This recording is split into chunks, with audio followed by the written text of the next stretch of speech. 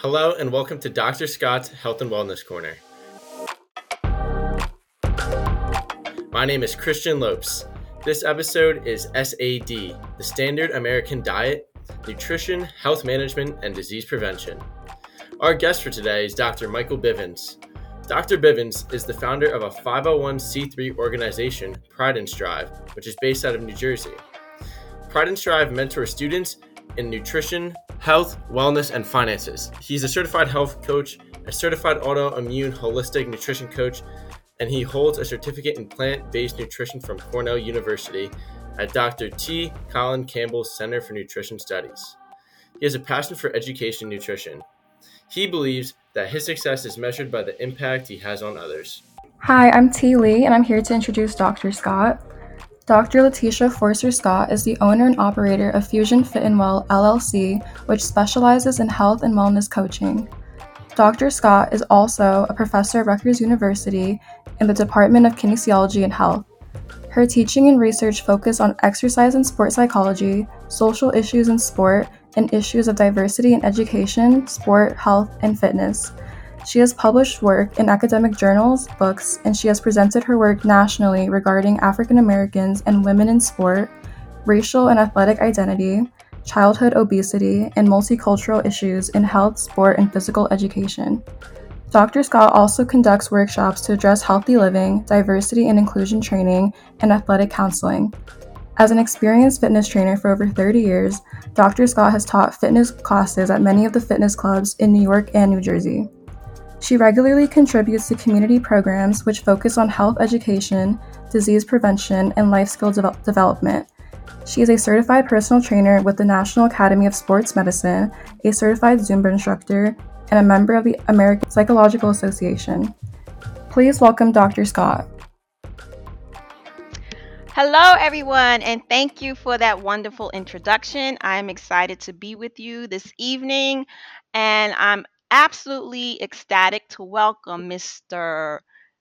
Dr. now, Michael Bivens. Welcome, welcome, welcome. So we heard a little bit about your background, but why don't you tell us a little bit more about yourself? Yeah, so I'm happy to be here, and I appreciate the opportunity. As Christian stated, I do have a health coaching certification. I do have a certificate in plant-based nutrition from Dr. T. Colin Campbell Center for Nutrition Studies, and I have a certification in autoimmune holistic nutrition coaching. My passion is education. That's my passion. For my nonprofit organization, I teach in health and wellness. This is something that's near and dear to my heart, and I've been doing this as far as studying nutrition for over 10 years. Okay, wonderful, wonderful. Thank you for that. So, my first question is, what was the driving force behind your decision to take the holistic and natural approach to health and wellness? Yes, good question. So this began ironically, like as I mentioned, 10 years ago, approximately, when I went to the doctor for a routine checkup. This is what we do all the time. A lot of us, we go for a routine yearly checkup to see how we're doing. And when I went to see my doctor, I was told, and this is in my mid-20s, mid to early 20s, about 10 years ago. I was told that I had high cholesterol, dangerously high cholesterol. And with that, they recommended that I was put on medication right away. And for me, as a 20-something-year-old, early in my early 20s, I didn't think that didn't seem right. For me, that didn't seem right. At the time, my mindset was, I thought that people over the age of 40 and 50 are the ones who would be on medication, not in your 20s or mid 20s. Especially consider the fact that I worked out a lot. I worked out. One of my close friends is Division I student athlete. We worked out together a lot. So it was shocking to me. That led to me doing more research on nutrition as far as healing the body without medicine, and I did, and back then that was my introduction to nutrition. So with those studies and what I looked at, I just at the time I had the standard American diet, the SAD diet, and I ate any and everything, meat, seafood. And so what I did was I eliminated pork from my diet, and I also limited beef. So when I went back to see the doctor again, this is about maybe a month after that's when the doctor thought I was on a medication. He was surprised that my cholesterol levels went down, my LDL, which is the bad cholesterol. At the time, it was like around 160-ish. It went down to like 130-ish, which is still high, but it was still a difference. And from then, I knew I was on to something, and that initially led me to continue studying. Okay, so just for a point of clarity, you mentioned LDL cholesterol. Would you mind giving a brief overview about cholesterol, the different types, and what they mean, just so our audience can understand the relationship between this and diet? Yeah, absolutely. So there is LDL cholesterol, which is low density lipoprotein. Then you have the HDL cholesterol, which that's considered the good cholesterol. HDL is considered the good cholesterol, high density lipoprotein. And so you have LDL, HDL, and then you have your total cholesterol. So for LDL, anything under 100 is considered optimal. You want to shoot for anything under 100. Anything 100 to about 129 is actually okay, but it's not optimal. But you are in a decent range. Anything really above 130, now we're starting to look at, okay, what's going on? HDL cholesterol is a little different. You want that to be as high as possible. An HDL of at least 60 is considered optimal, great. 30 to 60 or 30 to 50, that's not bad, but you want to get it up more. In total cholesterol, you want to be below 200. So for me, as I mentioned, when I went to see the doctor, my LDL was and I just mentioned 100 to 129 is okay. I was at 160 when I first saw the doctor for the first time. And again, eliminating certain products out of my diet, which brought it down to 130, which is still above the 129, right? But even then, that was still bad. But that's basically what cholesterol is in a nutshell. Right. So, what I would like to add to that, when I speak to my clients and people in general, and we're talking about cholesterol levels and doctor's visits, is to make sure that you ask them for this information, because a lot of times the doctors will perform a blood lipid test. They'll take your blood pressure, they'll have your cholesterol levels, but they won't share that information with you. So you have to be clear in asking them for this information, and even asking them to please write it down so that you have a method of tracking this and keeping a record of it for yourself, so that you can again monitor your cholesterol levels as well as your blood pressure levels. So to Absolutely. follow up, yeah. So to follow up, there's so much information that comes out, and I'd like to know, how do you stay up to date with the latest developments and research in your field of nutrition and wellness? Yes, very good question. So anyone who studies nutrition, or depending on your field, right? It could be science, neuroscience, sports, anything. You want to continue to look at updated research and what comes out. So for me, this is for me personally. Every single day, I'm reading research. I'm reading books. I'm looking at videos. I'm doing something to increase my knowledge, because you're right, things change very rapidly, and I want to make sure I'm up to date with updated information. So for the most part, a lot of things are not don't change as much. So for instance, I do follow a plant-based diet. Greens, and particularly greens, they're really nourishing and healthy for you. So it's not much going to change there, but there are other things that can happen, or as far as research. Well, that may change. So for me, I make sure I look at updated research every single day, and I'm not exaggerating with that. This is a passion of mine, and I'm making sure everything as far as the information is to my hands, and I'm keeping up with it. Okay, so you mentioned a plant-based diet, and you also mentioned how you cut pork and you cut beef from your diet. Can you share with us some basic or some general benefits of a plant-based diet and how it can impact a person's health? Absolutely. I will say this: food is medicine. Food is medicine. If you take anything from today, food is medicine. And what I've come to understand and learn, and looking at research, plants heal the body. So the reason why I'm on a plant-based diet is for me, and I've had my own personal stories with the cholesterol situation, and even so, years after I had this incident with the cholesterol, and then it went down from just eliminating beef and pork. The research showed that eliminating animal products in general would be very good and helpful for your cholesterol. So for me, what I did was, okay, so I eliminated animal products, and I was my own case study. I eliminated animal products, and I went to get tested for this. And I just remember when I mentioned LDL, and LDL cholesterol, it needs to be under 100 in order for it to be optimal. When I tested for it, my LDL cholesterol after I eliminated animal protein or animal fat or animal foods went down to about 80, 90. So now, for the first time in my life, I'm in an optimal level. Total cholesterol was below 200. HDL was about 50, all optimal. So for me, that was something that was very life-changing for me. And in addition to that, I eat cruciferous vegetables, which is your kale, your broccoli, your arugula, that counts as Brussels sprouts. The dark leafy greens is the stuff that heals your body because it does way more than just heal cholesterol. It helps with diabetes. It helps with chronic illnesses. It helps with autoimmune diseases. It helps with viruses. And studies after studies have shown that this is very beneficial, and that's what led to me on this plant-based diet. So one of the questions I get a lot from people when you talk about a plant-based diet is whether or not you can get enough protein if you go on a plant-based diet or go vegan. What are your thoughts on that? That's the star question that everybody asks any vegan or plant-based. Where do you get your protein? Protein. So fun fact, all plants have protein. All plants have protein. And in addition to that, you have beans, lentils, seeds, legumes. This stuff all has protein.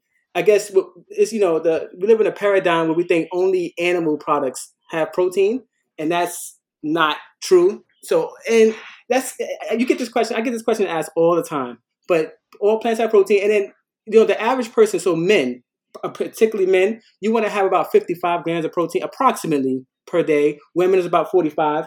The standard American diet, you're getting over 100 grams of protein, and that can be harmful, which research have shown, having too much protein, right? So so plant-based proteins put you in a right range of where you need to be, and ultimately, that's something that a lot of people don't know. Okay, so in speaking about recommended or those recommended daily allowances, what are your thoughts when it comes to supplements for disease management or just daily life? Yes. So supplements can be helpful, and I recommend everybody to talk to their health provider when it comes to supplements or anything of that nature, and anything that we talk about. But supplements can be helpful. But one thing I've learned through research and through studies is there's no need to supplement really anything on a healthy diet. Why? Because your plants have all of the vitamins and minerals that you need. Now, there are two, with the exception of two, and that would be vitamin D and vitamin B12. For me personally, I take vitamin D and vitamin B12 because they're not really readily available in food. So vitamin D, where are you supposed to get vitamin D? Well, the sun. You're supposed to go in the sun, and your body makes vitamin D. Where do you get your B12? B12 is actually it's like fungus, not fungus. In the soil, there you go, in the dirt. So the reason why people on animals or who eat animal protein gets B12 is because the animals eat the B12 in the soil, in the dirt. So if we're not eating that as plant-based people, then we have to supplement that. So vitamin D and B12 is very essential. Outside of that, nothing else really needs to be supplemented. Now, people do take supplements depending on your situation, depending on your lifestyle. You may need extra supplement, maybe iron or something like that, or iodine. But in general, for the general population, no, it's just vitamin D and B12. Okay, so in speaking of not just what people eat, what do you have to say in regards to the role genetics plays in disease management? Yes, genetics, and that's another thing I hear a lot. So genetics can play a role, but the problem I'm seeing and what I'm noticing and what researchers are noticing is that that's being overly emphasized. So if somebody has a history of type 2 diabetes, well, they automatically think they're prone to get it. If you have, a history of cancer, oh, well, my family has cancer, I'm prone to get it. That, again, I'm not going to downplay genetics, but it's overly emphasized. What's really important is how you live your life and your lifestyle. In fact, there was an actual study on breast cancer where a study showed that a mom who had breast cancer, right, and when it comes to their daughter did not have a correlation as far as getting, well, obviously it's in the genes, but the daughter didn't have as much of a risk as breast cancer as the mother may have had. So it shows that it depends on what you're doing, your lifestyle, and how you're living your life. It can actually affect you. So genetics does play a role. So I don't want to downplay it. However, it's being overly emphasized, and for most part, it's what you're doing in your life. So Yeah, I yeah, I I find that when advising and consulting with people, that a lot of times it's important to stress lifestyle. So yes, genetics do play a role, but if you're growing up in a household and you're learning habits from, the exactly, elders in the household, and you're adapting those habits, it's more likely those habits that are having more of a significant influence versus genetics by itself. So if you are in an environment, whether it's your household environment, your community environment, and so forth, you're being influenced by those surrounding factors, and those will absolutely play a role in your disease risk and your disease risk prevention. So if you live in a household, live in a community where healthy standards are practiced, chances are you're going to have healthier outcomes regardless of what your genetics may be. So I think it's important to stress that as well. That, you absolutely. can have people who have the same genetic background, but if they're raised or if they're exposed to two different environments, those environmental factors are going to play a significant role. Um, Absolutely. I wanted to touch base on um, autoimmune disease because part of this conversation is to address issues related to nutrition and disease. And autoimmune diseases are rampant.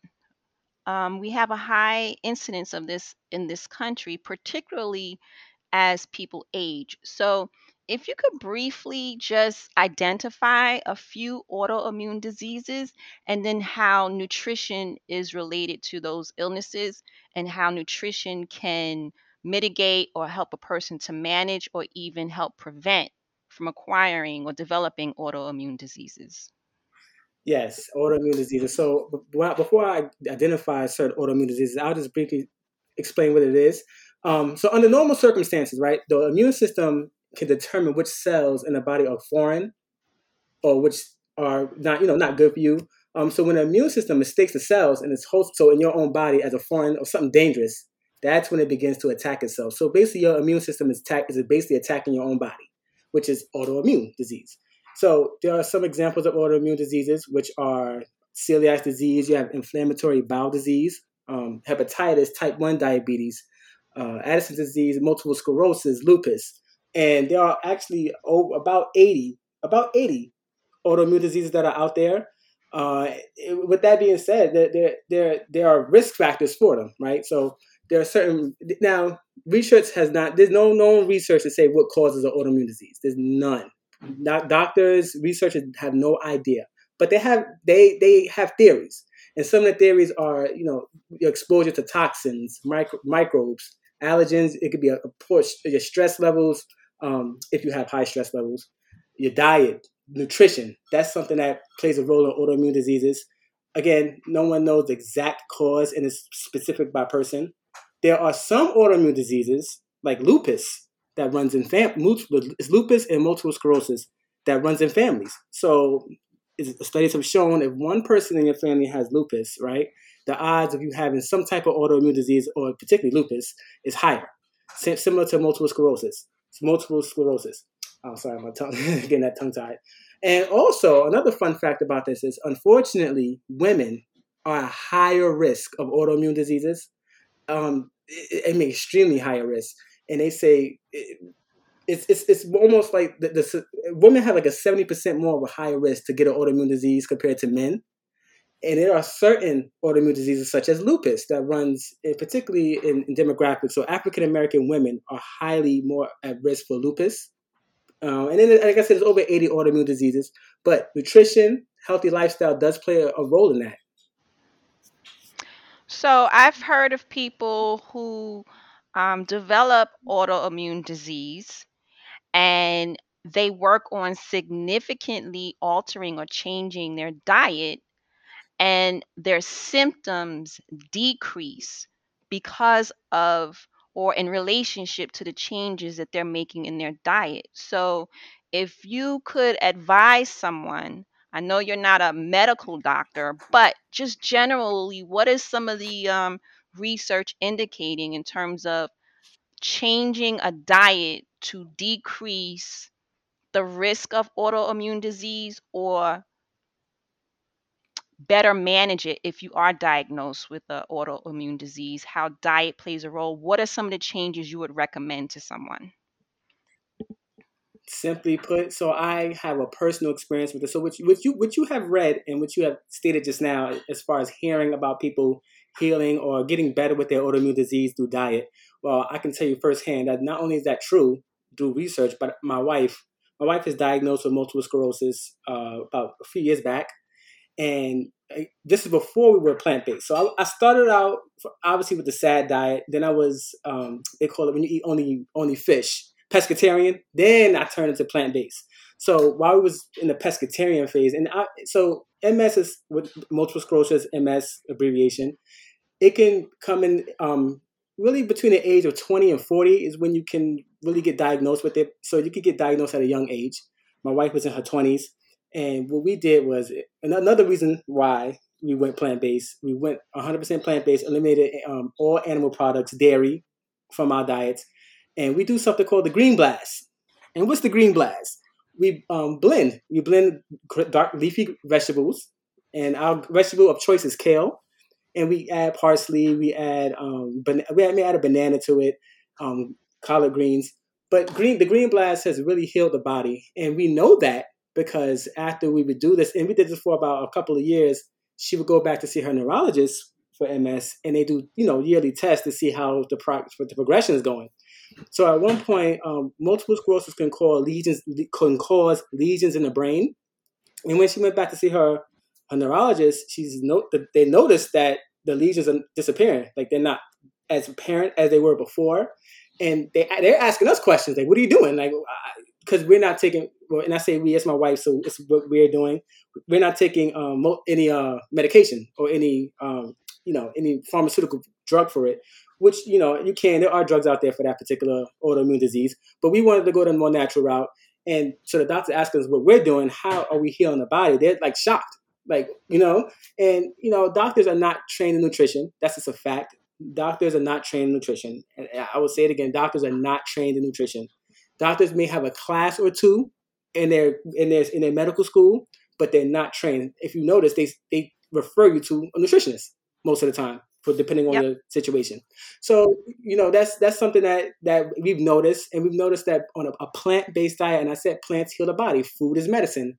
That going completely plant-based has healed her, and research has shown it will heal a lot of people too. Okay. So you make a key point that I like to stress here, in terms of medical training for doctors in nutrition, where many of them do not receive the same level of education as, let's say, a dietitian or a nutritionist. They're more specialized in that area versus either a general practitioner doctor or a doctor who may specialize in something else. It doesn't mean that they're specializing in nutrition. Same thing when it comes to fitness. So we have a lot of Yeah, doctors who will tell someone, "Oh, you need to exercise more," but that's pretty much the only information they can give you. But if you right. speak to a fitness professional, someone who's well schooled in this area, they can tell you a lot more in a lot more significant detail about the relationship between exercise and health, exercise and obesity, exercise and disease management, and so forth. So I really like to stress that. if you are dealing with an autoimmune disease and you're interested in figuring out ways to reduce your symptoms, that you do speak to a nutritionist, that you do speak to a fitness professional, not just a person who likes to work out, but somebody who really understands the physiology behind exercise and this relationship to um, the prevention of disease. Um, so we're going to get ready to wrap this up, but I wanted to make sure I ask you a couple more questions. What are your thoughts in terms of the influencers that are online? You know, those we find on Instagram and Facebook and so forth, where people find a lot of information, but unfortunately, that information is often misleading or false. A lot of times, you see these things about detox teas and all of this other stuff about, you know, doing a cleanse or whatever. What are your thoughts on this, and what would you recommend to the average person when it comes to um, these so-called social media influences and the information or the misinformation that is out there? Well, I'm gonna start with the last part of your question. I highly recommend anybody seeking information, do your own research. Do your own research. When it comes to social media and it comes to the influencers, it hits a core to me personally because I have a lot of training in, well, so my wife is a NASM certified personal trainer, and she teaches Pilates. So and I know nutrition. So we kind of know a little bit more. And a lot of people who are on social media have zero, as you just alluded to, zero training. So the issue is a lot of people recommend supplements or a diet way, and especially the people who work out, protein. So we just talked about that, right? Protein is like the number one thing that people love to talk about and love to promote. And that's something that's like, it bothers me because, to keep it real short, because I could go into this forever, but I'm gonna keep it real short. The World Health Organization, the WHO World Health Organization, they classified processed meat as a group 1 carcinogen, meaning it causes cancer.